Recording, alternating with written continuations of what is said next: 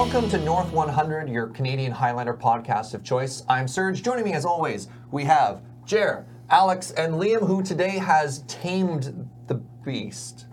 For now. Thank you for joining us. Thank you. As always, this podcast is brought to you by you over at the patreon.com/loadingreadyrun. We couldn't do this without your support, and we really appreciate it.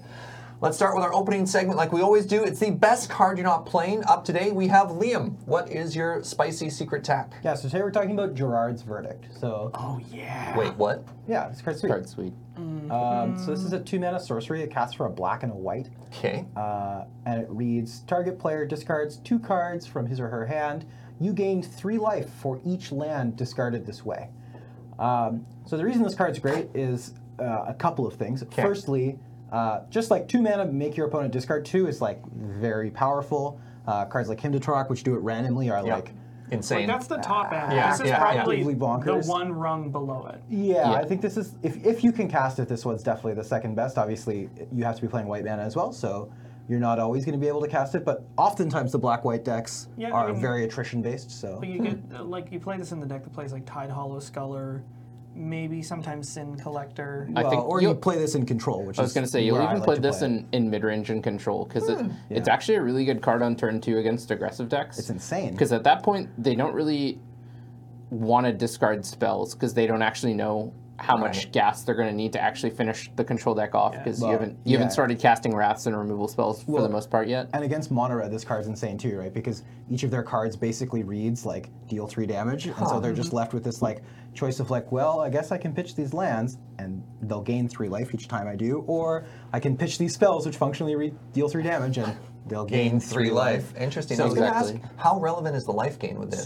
Super good. I even heard stories, and like this doesn't come up super often, but I'm actually not the first person to play this. The person I heard of playing this card first was Alistair Norman, who I watched him in a game against like a red aggressive deck. He had like got until late in the game, but his life total was low. He just targeted himself, just pitched 2 lands, gained 6 life. What? Did you not see that line? No! Yeah, so- Target player! Yeah, so like obviously that's not going to come up super often, or like it's a pretty niche case. That just but- blew my mind. But Sorry. it's obviously relevant and good. Wow. There are some matchups where you'll discard 3 cards to gain 6. Yeah, definitely. Huh. Okay, no, that got me. It's a thing you can do. So, this came up in a conversation earlier. How do you compare this to Mind Wrench? And what's Mind Wrench? Wrench Mind, which Wrench is Mind, sorry. black for a sorcery that says target player discards 2 cards unless they discard an artifact. Okay. And we were arguing about this. It sort of depends, right? Okay. Wrench Mind is double black. Okay. So it's Hymn to Torok, notably. It's right. not. But it's also it's theoretically easier to cast, though. Like they're actually the discard decks in Highlander are really black based, and so it's okay. They can usually hit black. But if I'm playing like a mid range or control deck, I'd actually much rather have a black white cost than a black one. Additionally, like this card. This Wrench Mind usually reads they discard 2, sometimes it doesn't. Sure. Gerard's Verdict always reads they discard 2, and plus sometimes you get additional value. Okay. So it really comes down to which one is easier for your deck to cast, or whether your deck can cast it at all. If you can't cast Gerard's Verdict, obviously it's not better. That's what I think it is. Yeah. But if you can cast both, I think that Gerard's Verdict is superior. What is he doing in that picture? I think he's wrestling someone, Is he giving punching that's through a what's his person? face. No, it's like an ogre, and then it's Gerard. Yeah, giving the ogre the what's what. It's not Krovax, is it? I don't know. It's, I know what Alex, this I card wasn't does. born when this story was neither circulating. was I. Yeah, you What's probably the were. date on that I was card? too. 93, Yeah, that's true. 2001? I don't know. 2001, It's so a I was mystery. 7. Oh, it So is that's- Krovax. that's Krovax. Not Ascendant Hero. This is the Planeshifter one. It's Krovax something or other. It's a black card. Really? Yeah, Yeah, he's like miniature. He's a bad guy. Yeah, he's a bad guy. He's like miniature Elish Norn, because he pumps all black there. creatures. There we go. Wait, Ascendant so- Evan Carr. So That's the Gerard is punching... Yeah, he's fighting him. Huh. Yeah. It looks like he's just sort of like chucking him to the ground or something.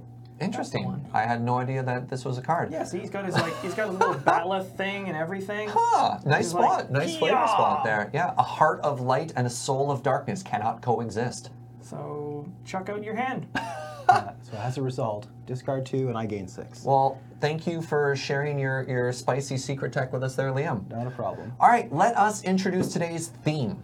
So last episode, we had a little episode we called Let's Talk About Control. That's Combo. not true. It was let's talk about combo. Today we want to talk about tempo, and as an aside, it looks like we're starting down a little mini series here, which is let's talk about X. So for those of you watching at home, if you want to see us go through archetypes, let us know in the combos. Hit us up in Twitter, but whatever. So today, tempo, and to start that off, we need a brief introduction of what is tempo specifically in 100 card singleton. Jer, what is tempo? So tempo is fundamentally a deck that wants to get a threat in play and then use all of its available resources to limit its opponent's resources such that your threat wins you the game. So it's like a traditional tempo deck. Blue-based tempo deck would be like a Delver deck. You play Delver of Secrets, which is a cheap evasive threat. Then you back it up with counter magic and bounce spells and maybe a removal spell. Or you play a cheap threat like Wild in the Cattle and Naya, and then you start blowing up their lands.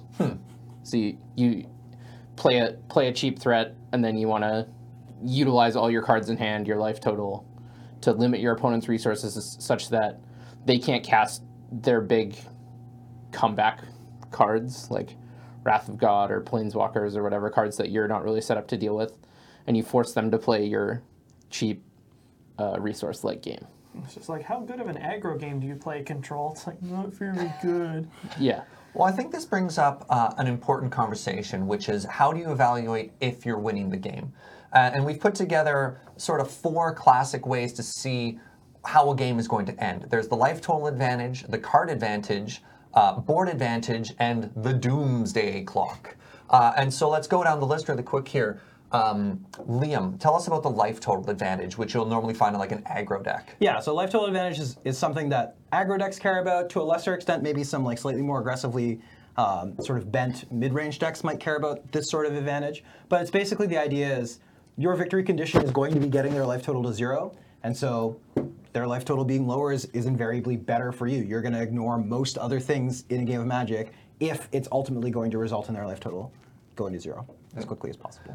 So next up we have card advantage, and I know you love 2-for-1s. Like how do you describe card advantage? I think Liam summed it up best a couple of episodes ago when he said, like, card advantage is having more stuff.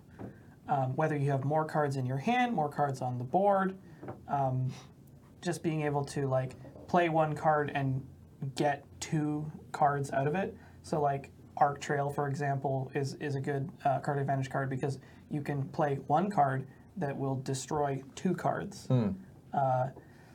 There's a lot of spells that do that, but the idea of just like you use fewer resources than it costs your opponent in a lot of different zones. I'm going to talk about the doomsday clock. So combo often finds itself in a weird spot where it's like my life total is not 0, I don't care. My opponent has some number of cards in hand that don't interact with me, I don't care. But I finally put the pieces together and the game is over. So they're kind of playing their own game. And in bringing it back to Jer, who's talking about tempo, we have board advantage, which is what tempo cares about. What is board advantage? So board advantage is you have more stuff on the board. You're pretty much ignoring resources available in hand because you're trying to limit the amount of resources that matters by keeping both players' resources light. And so this can also be summed up by mana advantage. So even if you're even on mana, you're relying on the fact that your spells are cost less and interact with their more expensive spells at a lower mana cost for you. So they're paying 3 mana to cast their Knight of the Reliquary. You're paying 1 mana to Vapor Snag their Knight of the Reliquary and then hitting them in the face. For whatever reason, that reminded me of the flavor text on Dark Confidant. Yeah. Greatness at any cost. Yeah. And so it's pretty funny in that one because you're sacrificing a lot of the metrics that you traditionally would measure success with in a game of Magic, and you're just like, no, none of this matters if I just win. Yeah, like as long as you have the board, you're theoretically happy as a tempo deck. Yeah. So it's hard to, like, everybody knows that Unsummon is powerful and can be completely backbreaking, but it's weird. You're like, why doesn't Unsummon work in my X deck? And you're like, well, it's not always good because your deck isn't set up to take advantage of that because what Tempo is trying to do is pay any cost necessary to make sure the game is done. Actually. Ooh, You know what's actually. an even better card to assess in this sort of context? Sure. Time Walk. Oh my goodness. Yeah. Sometimes Time Walk is just explore. What's Time Walk? Time Walk is 1 and a blue, Yeah. sorcery, take another turn. That seems Just, good. just take another turn. It's 5 points? Yeah. Yeah. 5 points currently. But taking another turn, if you're not set up to win using that turn, is sometimes just. Yeah. Sometimes it's literally just draw a card, play a land. Yeah, but Those are the bad time walks. That's a bad time the walk. ceiling on time walk is super high. Like, Obviously. It's say obviously super high, but your opponent's at 12, you have 2 3-power creatures in play, they have no blockers, you attack them for 6, you cast time walk, you attack them for 6 at 1 You're of the game. basically attack for 12. So these are all examples of an important thing for tempo, which is why tempo decks can win while losing all these other classic advantage things we're talking about. Yeah, greatness at any cost. Yeah, for sure. Jared's talking about the example of I want to trade less mana for more mana, so I'm going to try and set them off their game at that. Alex is talking about trading turns. And a classic example in tempo is setting them back a turn.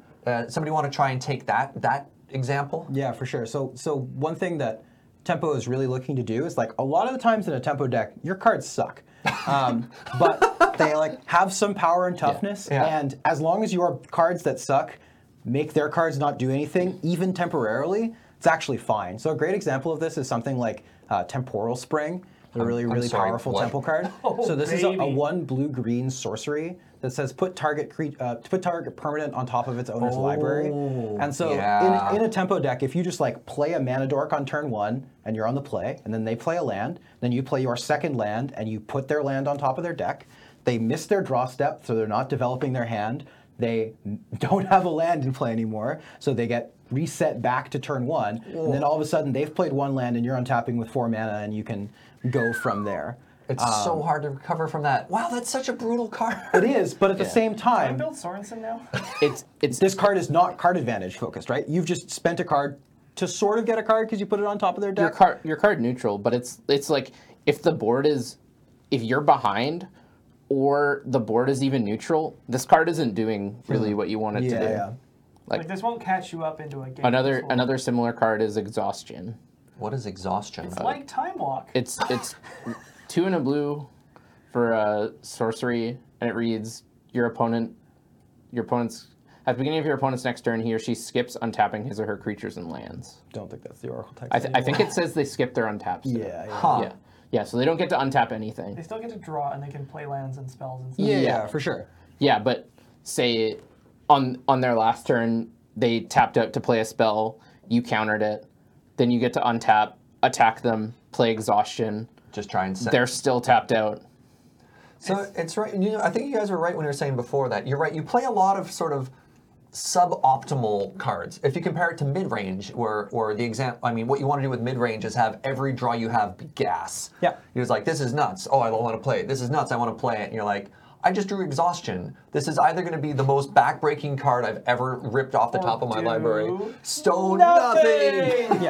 Yeah. Tempo's really polarizing in that sense. Your cards are very effective in one context and completely useless in another, oftentimes. And so as the tempo deck, if you get to assemble enough of the cards that are really good in the context that you want them in before your opponent can invalidate them, then you're likely to win the game. You know what? Tempo's almost like singing a song, and if you miss a note, it's just like the rest of the way through the song. Yeah, It's like DDR. Playing No. tempo is like DDR. it is a bit. not Yeah, like as soon as playing you miss a step, you're off. I've always. And that's the thing. Like tempo, so many of these cards are set up so that if everything's going according to your game plan, they're super backbreaking cards. But as soon as tempo stutters and falls behind, it is often really, really bad at catching back up because You're cards playing a deck just full of cards that suck. aren't set up to do anything while you're behind. All right, let's try and talk about types of tempo. And we have sort of two, pardon me, There you go. stretch your time there. We have two sort of loose definitions for tempo. The first is we have traditional blue-based tempo, and the second we have is land destruction, that nice, fun, friend-making archetype, the old LD. Oh, I'm just going to cough directly into your soul. Sorry about that. So loves it. for Blue Tempo, we have the Victoria Classic, the Sorensen, named after Robin Sorensen, sort of daddy of the tempo archetype where we are here. Granddaddy's another guy. Granddaddy's Josh Lane, yeah. And so blue-based tempo decks have a lot of the spells we're talking about. They have the unsummons, they have the time walks and stuff like that. And then LD, I mean, we have red, I mean, almost always red. Yeah, you're usually red-green based, and then you can splash another color if you want to, but you don't have to.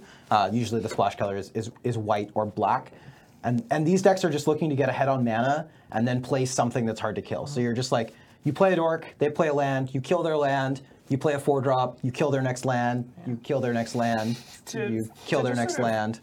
Finish the thought about Sorensen. Sorensen is a blue-green based tempo deck. Very generously blue with a tiny splash of green for creatures. And it's basically Highlander Miracle Grow, because the creatures it plays are really bad at first. Yeah. And then they get better later. So, if you protect it long enough. It tries to stick a very inexpensive threat that grows larger over time, and then backs it up with cheap or free counter spells. So the kind of threats it plays are things like Quirion Dryad, or like Lore Scale Codal. Right. Or like the new one, Deeproot Champion. Deeproot Yeah, Champion, yeah, which is a lot like that. Or like the classic is Wake Thrasher. Oh. Yeah, Wake Thrasher's really good. Yeah, so these are all cards that what they have in common is that they don't cost a lot of mana and they can be gigantic by the end of the game. Yeah. And then you're just like keeping them from doing anything. Or you just crack in with this like bigger and bigger threat that they can't deal with. Yeah, more recently they've been playing cheaper evasive threats as well, because they found it's hard to keep the mid-range decks off the board, and once they get onto the board, ground creatures are really hard to get through no matter how big they are. You're just not going to be able to don't have evasion or like even trample. No, they're just planning on being big. Yeah. So like recently this is a good they've been one. playing cards like Skyrider Elf, Gaia's Skyfolk. Yeah. I haven't Dimensional heard of, Infiltrator. I haven't heard of any of these cards. These are all basically 2/2 or 2/1 flyers for 2. Yeah. Oh, okay. So Skyrider So it's Elf. flying man. Skyrider Elf is blue-green X With for a Converge. 0/0 with flying, but it has Converge and it enters the battlefield with a +1/+1 counter on it for each color of mana spent to cast it. I have So- seen a 5/5 Skyrider Elf in the wild. Whoa. Yeah, so minimum it's a 2/2 because you have to pay blue and green to cast Sure. it. Don't Aether Vial this I was thing. going to say, what if you Aether Vialed it? But all right, you got It's me. not, Yeah. it's not good. It dies with a state-based action. Yeah, but it has the potential to get bigger if you're playing Bayou for Deathrite Shaman, or you have a Deathrite Shaman and can make Or like Either a white or five red. color Birds of pain Paradise land. and Noble Hierarch, which is the way I saw the old 5/5 get made. exactly. It can get bigger, and Gaia's Skyfolk is literally just green-blue for a 2/2 flyer. Huh. So just evasive stuff on that. Well, this gets us to a fun thing, which is, what does this deck, like, what does it beat? What are its matchups? Because as you mentioned before, it has a tough time against mid-range. Are you building tempo differently based on the meta? Does it have classically good matchups, classically bad matchups? Like, why do you want to bring this deck to your local tournament? Yeah, so Tempo really takes a dump on combo. It's really, really hard to play combo against a Tempo deck for a variety of reasons. One, they almost always have a clock, and that's sort of part one of beating combo. Two, they always have disruption, right? They're playing Sure. counter spells or they're blowing up your lands. So it's this combination of having a clock and being highly disruptive that makes Tempo really quite good against the combo decks. The other decks that you're not quite as polarizingly good against, but you're still pretty decent against, is Control. Okay. Because it depends on what brand of Control, but certainly in the past, the Control decks tended to focus on playing mana rocks into Wraths and not having as much cheap interaction. And when you get to trade your 2 mana or your 1 mana counterspell for their 4 mana sorcery, Or Planeswalker. or Planeswalker, right, something like that, you would end up really far ahead in those kinds of instances. So combo you beat pretty hard. Control, you're probably favored depending on the build. I guess the other reason why Tempo is good against Control is Tempo classically has one threat and then disruption, and Control is hoping to generate card advantage by Wrath of Godding and getting 2 or 3 for 1 for that Wrath. And if they're only ever trading 1 for 1 with Wrath, you're just taking one of their card advantage tools away from them, which is how Control really wants to win. It also tends to play like higher mana costed threats. So like if it wants to make sure it sticks those threats, it's going to have to get to like 6 mana. It's like I need to stick this Elspeth to win and have mana drain up. But I know they have Spell Pierce or something like that. Have you ever had a Consecrated Sphinx dazed? What? Yeah, it's like they go for their Worm Coil engine, and you're just like, Force Spike, question mark? Or they like unsummon your worm coil. Like Yeah. that just feels bad. Getting Yeah. 4 and 5 mana spells force spiked feels really bad. Yeah.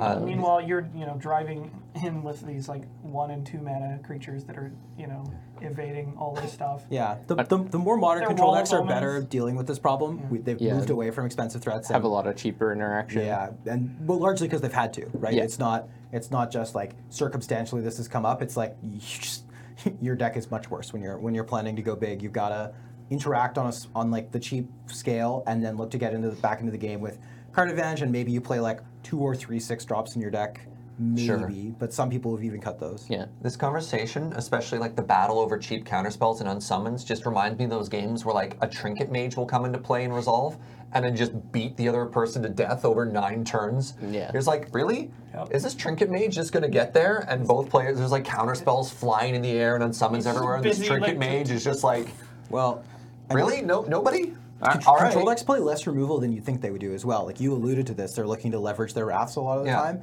and especially like if you're playing against like blue-white control, there are not that many spot removal spells in that deck, right? They have No. Swords, Path, Condemn. Maybe they're playing Declaration in Council's Stone, Judgment. Council's Judgment, Sometimes they'll play Unexpectedly Absent, but that's and you can play Blessed Alliance. Pardon me. But there's not that many, right? There's like less than 10, which means that the odds that they have multiple in a hand actually kind of low. So if you can stop their first spot removal spell, also, if they have to spend like a 4 mana Wrath to get rid of your one guy, you're pretty stoked about Yeah. that. Yeah. yeah. Another reason to play tempo is that I think it's one of the more challenging archetypes to play throughout a tournament. Like sometimes you'll run into combo a bunch and you'll run over them. But navigating other matchups with tempo is really, really interesting because, as we mentioned before, you're like trying to stick a threat and then use all your resources. And then the classic tempo victory is you win with like 1 unblocked creature, no cards in hand, all your mana's tapped. Like Yeah. that's like the You classic. got there with the very And last so- card in your hand. Yeah, and so like managing your resources such that you get to that point is often very challenging and Feels super fun. The games yeah. are really interactive. My experience playing tempo is I've either just like I feel bad for my opponent, I'm unsummoning everything, I'm perfectly countering every spell and they've never been in it, or I'm just so hopelessly behind that I'm like, this deck is garbage. Why did I even show up today? I just feel bad about myself because it often doesn't have catch-up mechanics. Like we're talking about these cards like Exhaustion. If you're behind playing tempo, it sucks. Yeah. Like, I don't know how else to put it. Yeah, well, I mean, like all of these grow creatures, it's like if you draw them late in the game, it's like I need to inflate this in a big hurry or I'm dead. Well, and that's exactly why Sorensen has moved away from them. Really? Yeah. It cut still all plays the like 3 mana ones, but play some still of the 2 plays mana Mana ones. Gorge or Hydra. Yeah, Because it's- that one's the the stone card's nuts dumb. though. What's has the trample. What's the Merfolk one that just like poops out little squid babies? Oh, Chasm Skulker. Yeah. they're not playing It's that a one squid anymore. horde. Really? Yeah. Like Alex and I are both shocked. Yeah, I'm yeah, like, they isn't cut- Chasm Skulker just like the nut? It's a 1/1 for 3. Mikey designed this card? Mikey Newman did design this card. So Chasm really Skulker good. is a 3 mana 1/1. Whenever you draw a card, put a +1/+1 counter on it. When it dies, you get X 1/1 blue squid tokens with Island Walk for every counter you had on it. And I thought this card was just like a staple in tempo. And today I learned that it's just a 3 mana 1/1. So one thing that Yeah. So one thing we haven't talked about this yet, but tempo is actually kind of in a rough place in the metagame currently. It's hard to play tempo. There weren't that many combo decks. There's like been the recent points changes, hopefully bringing more combo decks into the metagame, Sure. which should bring tempo back. But one of the reasons that tempo has really been struggling lately is the rise of the blue-based mid-range decks like Jeskai. So Jeskai is like sort of a tempo deck. That's what I was going to say. That always but- felt like a tempo deck But to it's me. not, because Okay. they're playing basically no counter spells. They play like 7 or 8. They just play the good ones. Okay. All their spells are good, right? Oh, They're just okay. playing a bunch of good spells, and they can play a tempo game plan sometimes, but they don't always. So the problem with cards like Chasm Skulker is that you play your Chasm Skulker, Yeah. and maybe you have another card in play, maybe you don't, and then your Jeskai opponent looks at your Chasm Skulker, looks at the 3 mana you spent on it, electrolyzes it, does a damage to you, draws a card and kills your threat, and moves on with their life, right? Like. Or they're forked bolt it for 1 mana, or Right, they're arc sure. trail it and kill both your threats. Right. Both You the had things something you have wanted to play. jump in with there. Yeah, I was just gonna say that's the reason that these cards don't start out huge is also a reason why they're weak to aggro and mid-range. That's basically what I was going to say, is that aggro is very good at playing the resource-like game that Tempo wants to play, and often Tempo's unable to trade up on mana Yeah. with their spells with aggro, and aggro's just better at dealing 20 first. Huh. Yeah. So you need like a pretty sweet haymaker out of the Tempo deck. Like often you rely on cards like True Name Nemesis and Yeah, I mean, that's like red-based aggro has access to lightning bolt and stuff. So many ways to kill it. White-based aggro has first strike. Yeah, and, So- and I think the most important thing is what Jared was getting at. Their cards cost 1 and 2. When you unsummon a 1-drop, you're not actually getting ahead on mana like you are if you Sure. unsummon a Consecrated Sphinx, or even Or a Tasigur. right when you unsummon something that costs 4. Or I something. just love that our definition for a second there is just like Tempo's like mid-range, but it plays bad cards. I mean, And I'm like, that doesn't work, and it shouldn't work, and I hope we're not describing it that way, but that's how it comes across. It's like, why would you ever play Tempo when you could just put good cards in your deck? I mean, it sort of is, but Uh-oh. like those bad cards are good in certain matchups. Like Sure. Yeah. Mid-range's worst matchups typically are control and combo decks. Yeah. Ah, And Tempo's best matchups are typically control and combo decks. Yeah. So like Tempo eschews like playing the good 4 and 5 drops that mid-range gets to play that makes them good against aggro and Tempo decks. yeah. For cards that are very good at closing out games, which makes them very good at decks that either do nothing and then win out of nowhere, combo decks, Liam. or I'm or, guilty. or decks that try to like set up a hand and then interact all at once, which is control decks. Like they'll like try to find a wrath and then cast it. But if you either disrupt them finding it or disrupt them casting it, you can just kill them if they never get to untap again because of exhaustion, or they never get to draw their wrath because Sure. you keep temporal springing Yeah. them. Or you make it unfavorable to cast the Wrath because it's just a 1-for-1. You're like, this is just bad. Exactly. You have a Vendilion Click that's dealt them 9 damage, and you're looking at them and you're like, you gotta kill this somehow. Well, and I think to go I don't back, have to do anything. to go back to what Alex talked about right at the beginning of the show, right, where he was saying Time Walk, super interesting card to talk about in the Tempo context. Yeah. In most decks, Time Walk isn't a super situational card, right? Like a lot of decks, Time Walk is just good. You're gonna find a way to use it.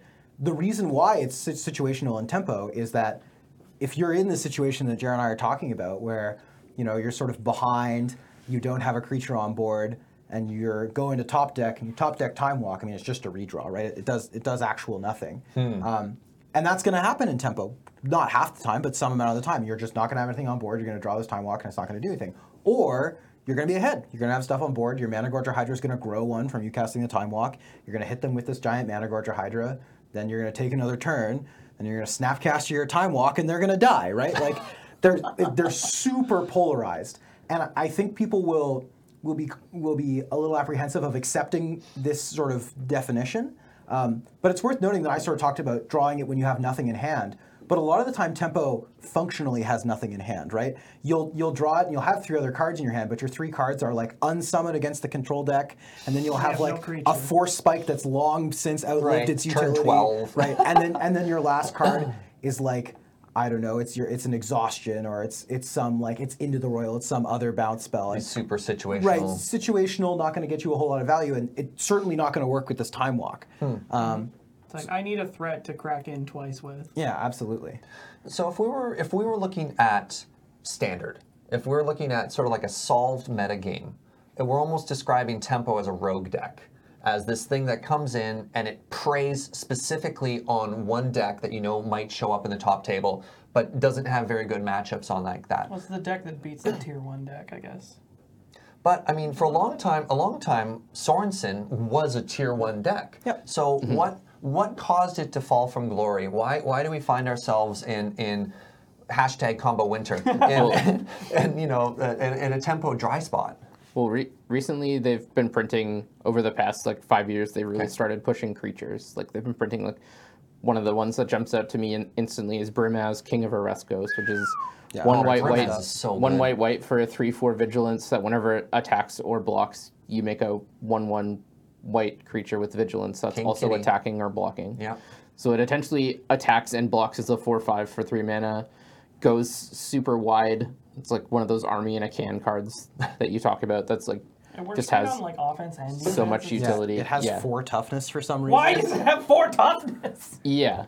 It doesn't die to lightning bolt. And so and another one is like Kalidas. That card is super good. man. 2 Yeah. and 2 black for a 3/4 with lifelink. Also whenever a 3/4. whenever you kill whenever an opponent's creature dies, you exile that card instead of putting it into the graveyard, so it doesn't actually die. This card, And you get a zombie. yeah, weirdly, kind of hates out creature-based combo. Yep.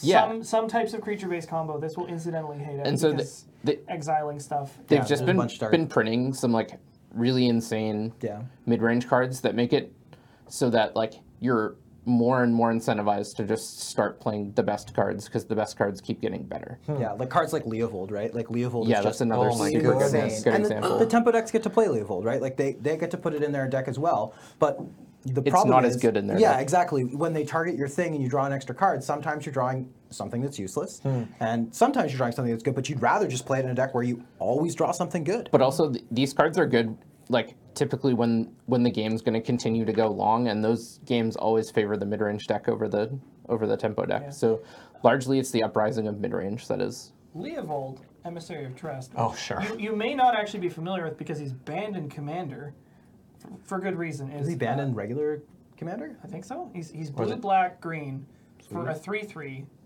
legendary elf advisor. Each opponent can't draw more than 1 card each turn. Ow. Whenever you or a permanent you control becomes the target of a spell or ability an opponent controls, you may draw a card. Really tried to get my opponent with this once, where I targeted 3 of their things, hoping they would draw 3 cards and then die to their Dark Confidant. Fortunately, they saw the line that it's a May and didn't draw cards. Yep. Yeah, Leovold was banned in the latest round of commander bannings. No one was really that upset about it. Yeah, he draws a lot of cards and Fair he enough. like breaks your opponent's draws because like not being able to draw more than 1 card means like even your little cantrips don't work. Yeah, it's So annoying. Ponder's like, look at the top 3, put him back. Brainstorm is just Sigh deeply. backbreaking. I had a pretty sweet brew with this and Notion Thief in the same deck, and I played 4-color and had, like, Wheel of Fortune and Time Twister in my deck. Woof. So my opponent... I was trying to, like, leverage trying to goozle draw them? 7s and making it so I got to ridiculous. draw 7 and they didn't. You know what's better than symmetrical effects? Unsymmetrical effects. Just like balance. to jump back Symmetrical to effects. to what tempo is, what's really caused tempo to struggle Sure, a little bit yeah. more in recent times. I think another thing that you can point to is people have really sort of developed the removal suites in their deck to be a lot better against tempo as well. Yeah. So like 2 or 3 years ago, a card like Flame Slash wasn't a card we saw very often. This is It's just like so a 1 popular right now. Yeah, just a 1-red sorcery, deal 4 damage to target creature. It's like, good. Yeah, that card's very good, but at the time didn't get played a bunch. No, I And- thought it was garbage for the longest time. Right, and it was just unpopular. But again, like when we saw these Jeskai decks and subsequently afterwards, a lot of other decks, like Red-Green Aggro, started playing Flame Slash. Yeah. Well, all of a sudden, if you're Sorensen or if you're some other tempo deck, your plan of like, okay, let's say you're the land destruction deck, and you go, blow up your land, play my 4-drop, my 4-drop is some 4 toughness creature. They go, well, okay, I only have 1 land, but I'm still killing your thing, right? And so all of a sudden, it became very challenging to leverage tempo because people started playing more and more of the conditional cheap removal that is like obviously like Flame Slash not as good as Lightning Bolt a lot of the time. Yeah. But when you need to kill a 4 toughness creature, it's great. It's Well, as we're really, talking really about. The good. difference between 3 and 4 toughness in our format is a lot more than you'd think. Yeah. Yeah, definitely. Well, it's A because lot more than you'd yeah, think. people will often play 4 toughness creatures in the hope to dodge red removal.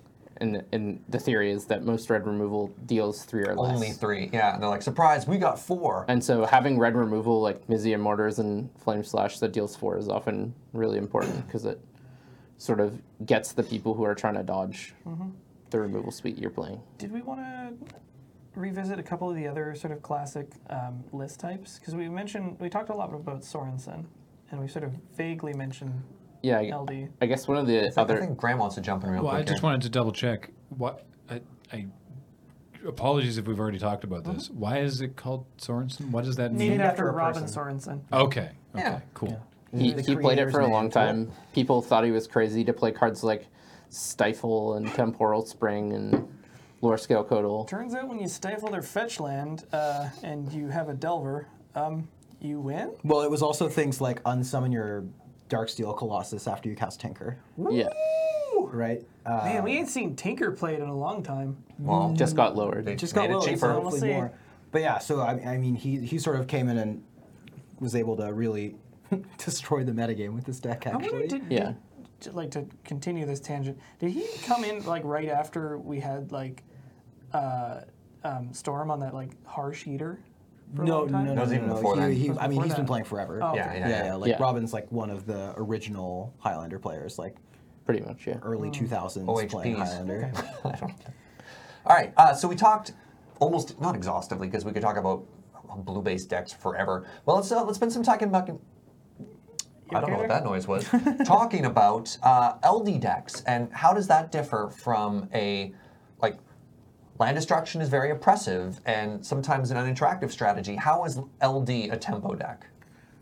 I think this is one that's oftentimes very confusing because when people think of tempo, I think pretty classically they tend to go to blue cards. They think counterspells. They think, they I think mean, it's the most obvious form of it is tempo. definitely spell piercing a 5-drop. People can understand how that You're like, might be yeah. a good tempo Yeah, I play. mean, like casting Mana War, yeah, you can get that. yeah. You can grok that. And it's funny because tempo is one of these things, like, it's been sort of like a meme in the Magic community for a little while, right? Like, LSV had like 3 or 4 streams in a row where he'd like do something in a draft and be like, now did I just acquire tempo? And the answer was almost never yes. But like, obviously the chat would be like, oh yeah, that was definitely a great tempo play, LSV, excellent work. And like some people were joking, some people weren't, but it's actually kind of challenging to understand. But so the reason that land destruction fits in with this sort of tempo definition is it's playing to the board, right? Like you get rid of a land on the board for them while you make your land drop every turn. And you're interacting with a resource that is otherwise very challenging to interact with, which is their mana. So you're looking to get ahead on mana, and you're looking to do so Like denying quickly, theirs? right? Like not like a control deck where you just like are gonna play a land more turns in a row than they are. You're looking to just get rid of their lands after they well, you play want to them. get up and them down at the same time. Right, yeah, exactly. You get to play stuff like One Vuli Acid Moss. Yeah, that you're- card's actively quite good. Two green for a sorcery What? that destroys a land, and you get to search for a One forest. Acid I think it's a Moss. basic forest. 2 green. No, No, it's just a a forest forest card. sorcery. Good lord. Yeah, you destroy target land, search for any forest, which includes a duel, and put it into play tab. That's your three land. Wanvuli. Yep. Yeah, Monvuli. So there is a tempo play. This is a 2-for-1. It's a 2-for-1.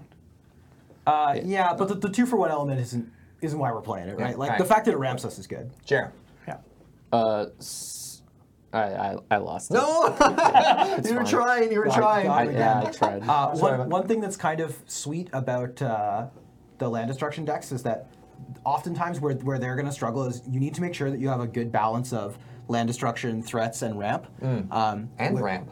Well, yeah, because you want to play the land destruction faster than turn 3, which is where most of it starts. Yeah, there's not a lot of playable land destruction at 2. Like, No, and- it's basically Sinkhole and that's it. Yeah, there's Sinkhole. There's also the Boom Bust fetch land trick, or Sure. like there's like some tricky ways you can But get it's still to mana. like a 3-drop. Yeah.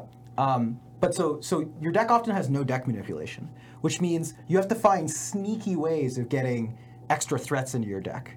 And so Such as, I see that grin, you're going Oh, somewhere.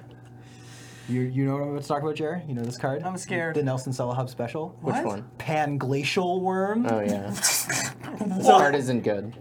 This card is great in land destruction and All right, only hold land on. What, destruction. I mean, what I is disagree, Panglacial but- Worm? So Oh, Panglacial no. Worm is I actually can't see the mana cost. 5 green. Yeah. 5 green. For So a- it's a 7-drop. It's a 7-drop 9/5 with trample. But the important thing is, while you're searching your library, you may play Panglacial Worm from your library. So basically, the point is, you kind of always have this in hand if you have like a fetch land or some ramp spell. And so if you're playing like Naya or Jund Land Destruction, and you top deck a fetch land on a turn where you really needed to draw a threat, well, congratulations, You it's just also did. a threat. What tempo deck plays a 7-drop? Not many. Okay, just land destruction. I think even in LD you want to try to stop at 6 for the most part. I mean- and I remembered what I was going to say Sure, earlier. yeah, It please. was that the difference between land destruction and blue tempo decks traditionally Yeah. is that LD decks typically want to spend their first few turns this is their ideal curve. 1-drop accelerant, either a mana dork or a wild growth Sure. type thing. Yeah. Blow up your land, blow up your land, blow up your land, maybe attach to a body, and then play a big thing. Huh. So they're like, So they're sort of behind doing 3 the turns. they're sort of doing the opposite. They're like keeping your opponent on turn 1 for 4 turns, and then playing a 5-drop, and then being like, all right, you have 7 cards in hand, I have 2, but I have a 5-drop. I'm on turn 5. You're still on turn And I 1. hope You you have don't 2 have lands removal. in play. I guess this definition of tempo fits our other thing, which is like if you're behind and you rip an LD spell, So it's bad. so bad. Actively horrendous. Yeah. And it's worth noting, I mean, we're talking about it as though this is like an established, well-known archetype. People don't really play No. land destruction. Like, it is an archetype No. you can play, but it's really inconsistent. I've seen it in lock pieces in combo. If you're playing like stacks, I play LD, but it's normally like 8-drop planeswalker get in. So, Graham. Well, when you were talking about getting your land destruction spells out there as quickly as possible, it sounded like you were going to give examples of a good way to do that, and then you talked about the Panglacial Room, which is awesome, and I love it. But is it just like So you're playing- is it just like get all the moxes, or like how do you? green-based. Yeah. You're playing some like Mana Dorks, you're playing Chrome Mox, you're playing Mox Diamond, you're playing Wild Growth, Utopia Sprawl. Like getting acceleration on turn 1 is super important Yeah, because Soul ideally, Ring is really good in this deck. ideally you want to cast LD spell on turn 2. Yeah. I got Because there's so many of them that are 3 mana. yeah. Yeah. I got just straight crushed by a Jund LD deck, but it was really low to the ground, like really, really low to the ground. Their curve, Was this Pat? maybe. The curve ended at 4, and that was for cards like Avalanche Rider. Oh, Which is wow. a 2/2 for 4 for 3 in a red that has haste and echo and ETB, destroy a land. But it was like this definition that we've been talking about here about this big LD deck is very different from the nightmares that I remember of just getting There- stomped by deck. There are definitely LD decks that also play a lot of cheaper threats. Like I played a green-black LD deck for a while that played like very few mana sources, played like all the moxes, and just played like the good 2 drops and 3 mana Yeah, so LD you were just like spells trying to get to 3 and then hand stop. attack. Yeah. Well, let's get to the point. Like, why? Who here has played tempo? I think we've all played a tempo deck before. may You had have your blue-white skies. I guess that's technically a tempo. Close, Although maybe? that one's a little bit more aggro. It's sort of hedged, I think. Yeah, I've enjoyed it. I mean, I think I definitely have reasons to play it. Again, it feels very hit or miss. Like when you're playing it and it's going well, you feel like a genius and you can't be beat. And when it's losing, you're just like, why did I slave up 100 piles of garbage? I don't know. 100 individual flattened piles of garbage. Yeah. Yeah, I'm way less excited to play tempo now than I used to be, and I'm hoping that there will be more combo decks in the metagame so that I can feel better about doing it, because I really like playing the archetype. Actually, I think the first tournament I actually won in Highlander was playing Bant Tempo. I think so. Yeah, I, I mean, it's I like, think I either won with Blade first or Tempo, but one of the two. And well, I mean, like here's hoping that your prey comes back. yeah, exactly. That's exactly the thing. Interesting. So here's the question. Is this the sort of deck that you can show up and pilot well and have a good matchup? Or do you think it's super meta dependent? Like it's just, you're not going to do well? Well, tempo decks typically don't have any like super abysmal matchups. When we say they're bad against mid-range, they're like maybe 40-60 against mid-range. So mid-range is going to beat you more often than not, but it's not like you can't win. Yeah. And if you're super familiar with your deck and you play it well, you have a pretty good chance of winning Just gotta mind game them to get any that match extra with 5%. tempo. Well, I actually think Tempo is a really good deck to pick up if you sort of think like, I'm only really going to build one deck, like, and I want to build a deck and get really good at playing that deck. Tempo is going to reward you for knowing your deck better than your opponents more than almost any other archetype. It does seem very rewarding from a skill perspective. Yeah, it Like, is. It sounds like the kind of archetype that will make you a good Magic player. Yeah, and it will take some practice because the games where you play wrong, you're going to lose really badly. So it's just important to like not stress about that too much, not worry about how badly you lost, but rather just like find the swing point where it happened and then build from Learn where there. your misplay was. Yeah, exactly. Jer. It's also a really good deck if you like tuning your deck to the meta, because there's often a lot of tech slots in tempo, and so if you enjoy like analyzing a metagame and figuring out, all right, I'm probably going to play against this deck, what kind of tech slot can I have in my deck for that? It can reward you I there mean, as well.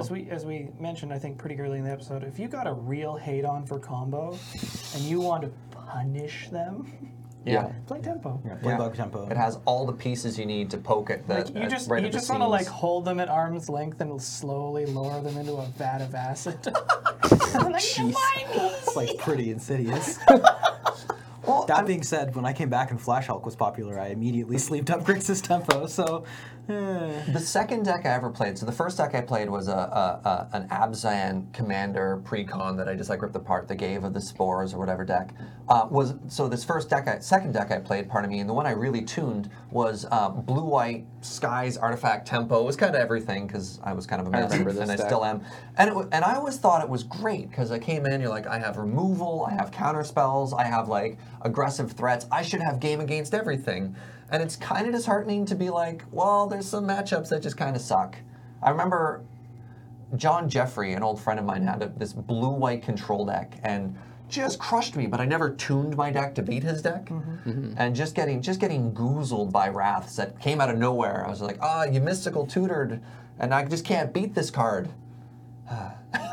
didn't have Shadow Doubt in your deck.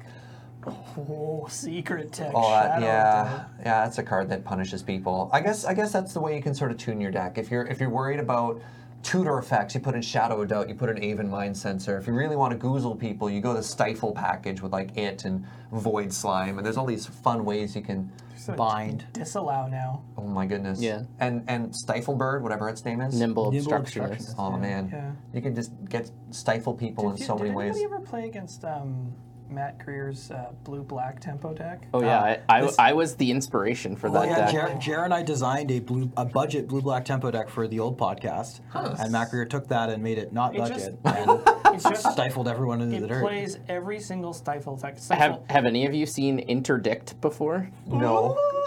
Please tell me about this card. All right, it's 1 and a blue for an instant. It says interrupt on the card, but Don't be fooled. it counters an activated ability of an artifact, creature, enchantment, or land, and you draw a card. So when I'm reading the And card in front of me what? here, and that's not what that card says. I'm teasing you. It's the it's same an word. It's oracle. obviously been. It's obvious. So to me. abilities of that permanent can't be played again this turn? Yep. Yes. Dang. So like if you interdict a scavenging ooze, It's done. Oh. Now, granted, they can respond. They can to the respond. injury. Yeah. I was but like, hold your on. opponent might not. yeah. Oh, not responding to abilities. I'll have to save that for Or my or turn if up. you interdict a birthing pod activation, they can't then play Deceiver Exarch, untap it, and Yeah. Alex. also they still have to sacrifice the creature cracked if the you get a code. birthing Yeah, pod it's good activation. against like Hey, survival B, of the we're fittest coming too. for you. Oh, if they only have one creature in hand. Well, they just still discarded the creature even, right? Like Yeah. sure they can like Sure. Yeah. maybe activate it again, but they might just be out. Graham. Just it does mention, in case anyone at home is interested, that you can't target mana abilities. Yeah. So you can't shut down a mana generating ability. But yeah, you can't. They Where's can't that? activate. Fetch lands you can. It's in the Oracle text. the Yeah, okay. that's why I non-mana was. ability. That's why I was just reading the Oracle Right. text. Because mana. Yeah. That But makes yeah, the sense. Oracle text is that permanent's activated abilities can't be activated this turn. Yeah. But that's not super integral. Like you can even stop Devoted Druid. Yeah. Cool. Yeah.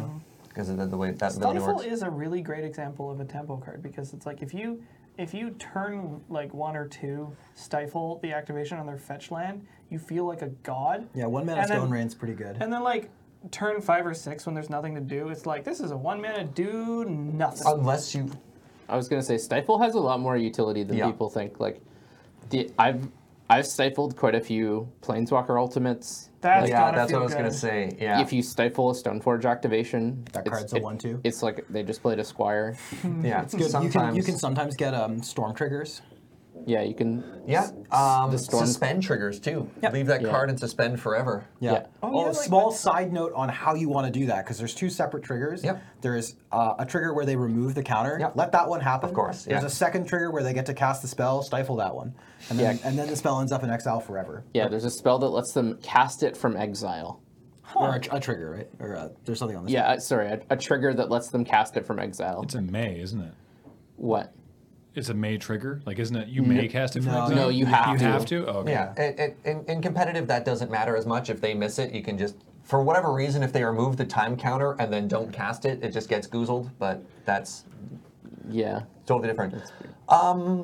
Before we go to our concluding statements, anybody have anything they want to add about tempo? We covered a lot. We talked about what it is, how different decks want to win. The two types we have, which we broke down, is blue versus LD. Do we like it? The metagame, a bunch of stuff. Yeah. I think I would say really quickly, we spent a non-zero amount of time on this episode talking about how tempo wasn't good. And it's important to note that like Jared said, we mean it has a bunch of 40-60 matchups right now. Sure. You can play tempo and be successful. If you think this is the kind of deck you want to play, put it together, practice a lot, play a lot, and don't get too bogged down in losing some games really badly, because you're also going to win some games really badly. And as Liam mentioned, this is actually one of the archetypes that rewards you the most for just like putting your head down and just like playing a bunch of tournaments with this deck. You'll notice your record improve over time for sure. So you might also just be able to dominate your local metagame with the right tempo list. If people don't adjust to what happens and you find the list, you could just be a god. So let's go to our closing statement. And up now we have powerful magic. And today's powerful magic story is going to be Jer. Jer, tell us your secrets. All right, so I'm going to start this off by saying I hate draws. Oh, you mean like games that go to a draw? Yeah, Okay. normally I enjoy losing more than I like draws. Sure, okay. I just feel very unsatisfied after a draw. Like, if you lose, you know, you can look back and be like, all right, I maybe did this wrong, maybe did that wrong. Go get some water. But if you draw, it means time's out. You're rushing to get to the next round. Yeah, you get no Nobody break. won. You're both out of the tournament. Yeah, that's an important You're both note out of winning the in tournament. the Victoria Highlander tournaments, a draw is as good as a loss. Yeah. So drawing in Highlander feels real bad. But I've had one draw in the history of my Highlander career, which was like That felt good? maybe one of the most satisfying games I've ever played. So I was playing an Abzan midrange deck Okay. This story. in a Highlander Staples tournament. So it was like a big tournament with a top 8, and then I think I was judging this event. usually Yeah. What was the prize? Staples. I can't remember staple cards. We don't give you like staples Dual lands, for a whatever, stapler. Yeah. And I was playing against Ben Wheeler, who's another pretty Yeah. figure like Person. yeah A person in of note. in Highlander. He's this guy. And he'd just started playing a new archetype called Cradlehoof. Oh boy. And it was like right after, it was like 6 months after Avacyn Restored, so people hadn't been playing this archetype long, but they just printed Craterhoof Behemoth. Yeah, he discovered I can probably give Ben credit for inventing the hoof archetype as we know it. I think he called it Cradle to the Grave at that point He did. too. I like the name we have now a little bit Yeah, better. Cradlehoof. we've definitely adopted the better name. Yeah. And so it uses Craterhoof Behemoth and a lot of mana generating creatures to get it into play earlier and then win. I mean, he described it as like a hyper mana strategy Yeah. that's just looking to stick some Yeah. sort of gigantic idiot. And so normally Abzan midrange isn't great in this matchup, but I had some good cards. We played 2 pretty close games. One game I was able to get GT online and sort of get it. Thank you for pronouncing it correctly. Not Jit. not Okay, Jit. this is just like a brief aside. Nothing tilts me more than people calling it like Jit or Jeet. I heard once. It's like Kamigawa All right. is a Japanese set. It's pronounced Jite. All right, Thank you. I did it. sure Yeah, it's so I not was able to Jitty? win one game with. Kind of looks like Jitty. GIF. Okay. All right, continuing on. I was able to win one game with GT. He was able to overrun me the other game, but then we were into this really grindy game 3. Okay. It was like turn 10. I had Knight of the Reliquary out. I had Thrun out. I had maybe four other creatures. I had Yavimaya Hollow, Maze of Ith, which are some Secret Tech Yavimaya Hollow. That card's so some good. utility lands. It gets people so bad. So you're pretty set. Pretty set. I was able to keep his board under relative control. I'd cast a Zealous Persecution, which is many and good like cards. got in some damage. Yeah. Removed a bunch of his creatures. And then he like draws a card and sort of lights up, and I'm like, oh, what did you draw? And he drew Tooth and Nail, Oh. and he just had enough. It was late enough in the game that he just had enough lands in play to cast Tooth and Nail Entwined. All right, so yeah, describe this card. Tooth and Nail Entwined is 5 green. Choose one, search your library for up to 2 creatures, reveal them, put them into your hand, then shuffle your library, or put up to 2 creature cards from your hand onto the battlefield, entwine for 2 colors. So it means if you pay the entwine cost, you get to do both. So 9 mana. So if you have 9 mana, you get to search for 2 creatures and put them into play. So the cards he found were Hornet Queen and Craterhoof Behemoth. Oh! So he was able to. And this was turn 4 of turns. So almost basically his last chance to win. Yeah.